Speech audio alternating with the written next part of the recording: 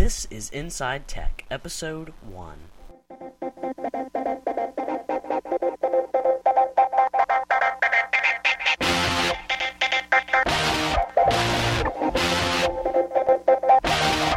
Let's go!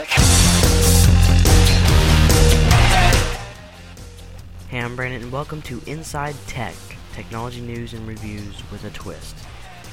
This week on Inside Tech, Nokia says, forget CDMA. AT&T owns your data. More office security problems, new taxes on internet phones, and our review of Picasa.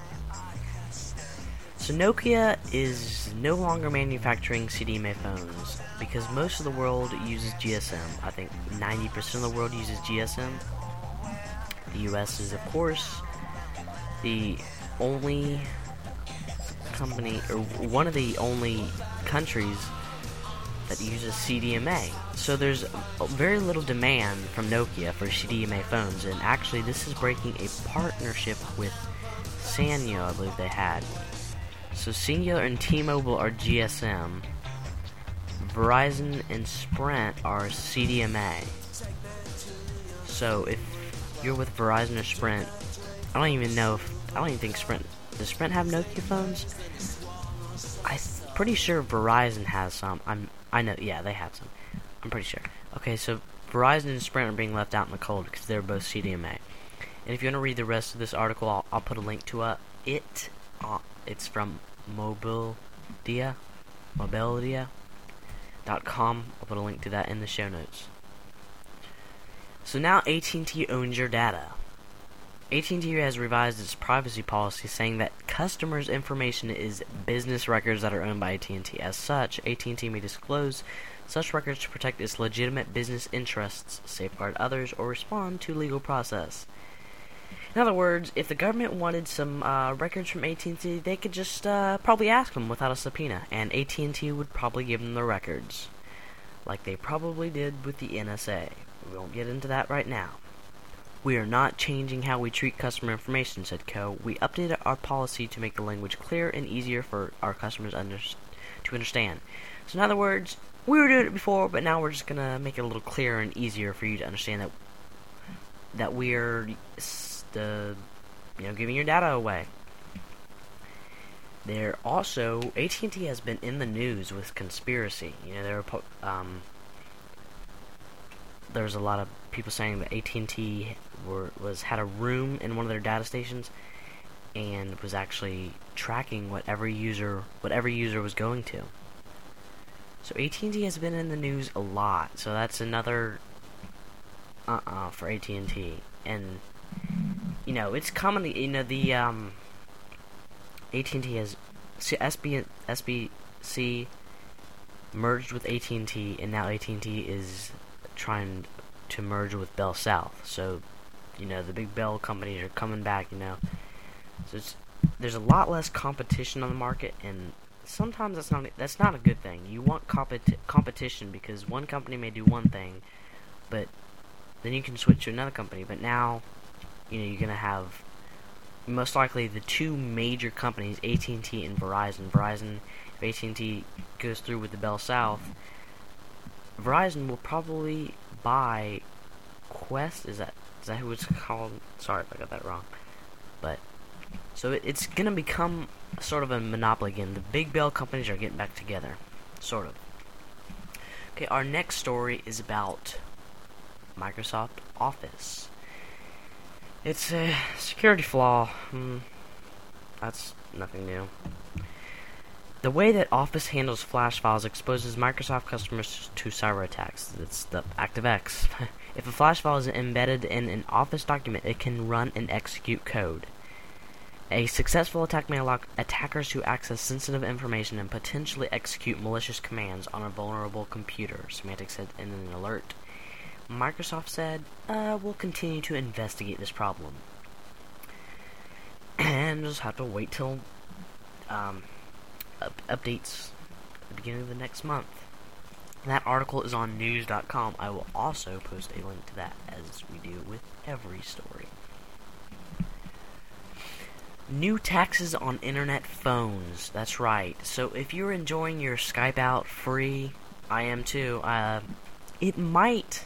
I don't know. I think the taxes on the internet phones like Vonage and Sunrocket, Skype, and all those other phones that connect to landline, that you can dial landline phones, you'll be charged taxes now.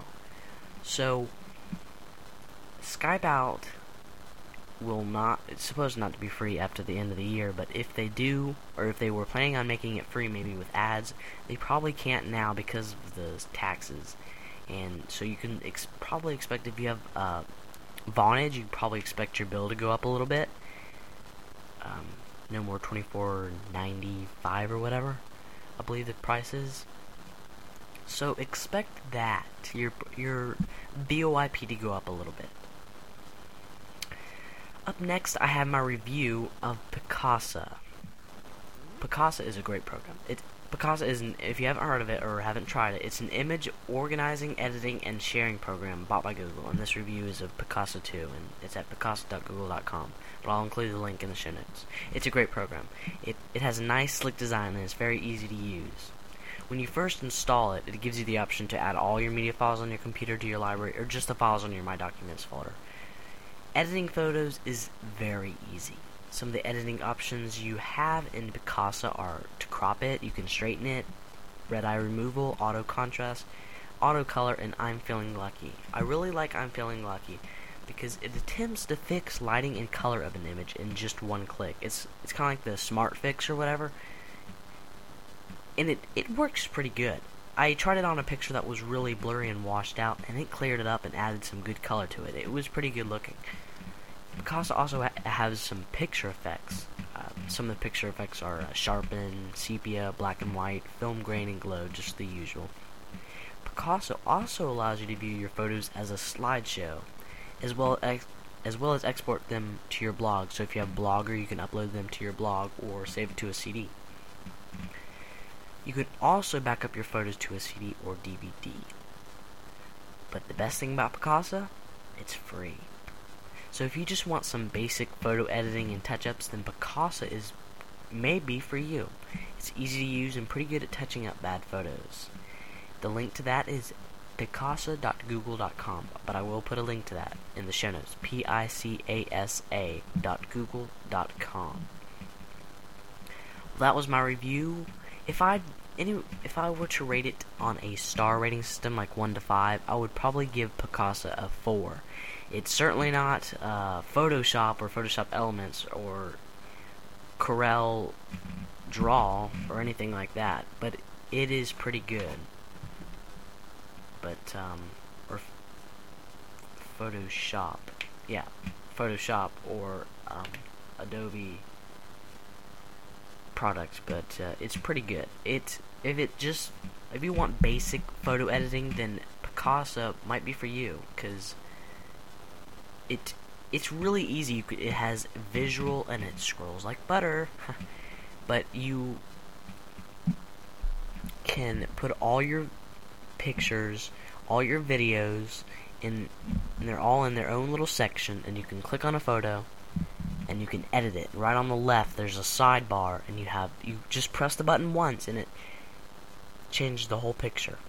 It's really neat. You have to check it out. It's free. Why not check it out? It's free. Well, I hope you enjoyed this episode of Inside Tech. This is our first episode, so we're just trying to get it out there, fix all the problems with it. And if you haven't noticed already, this podcast is part of the Seller Media Podcast Network. If you visit sellermedia.blogspot.com, you can check out all of our podcasts we produce. I also produce. Some include the Weekly Inflated, which is the weeklyinflated.blogspot.com. Also produce a new podcast that just came out called Music Mix-Up Podcast. It brings you music from Magnatune.com, which also the beginning song to this podcast is from Magnatune.com.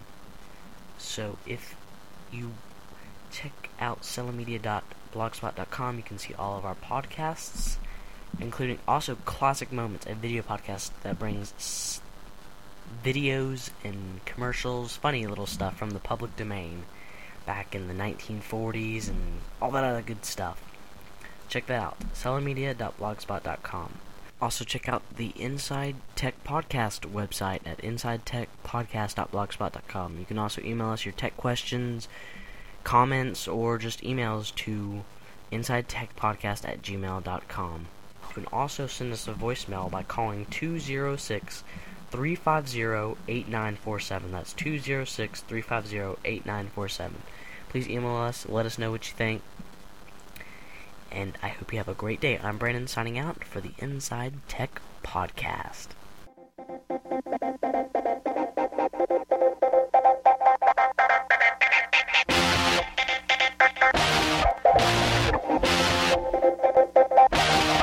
Let's go.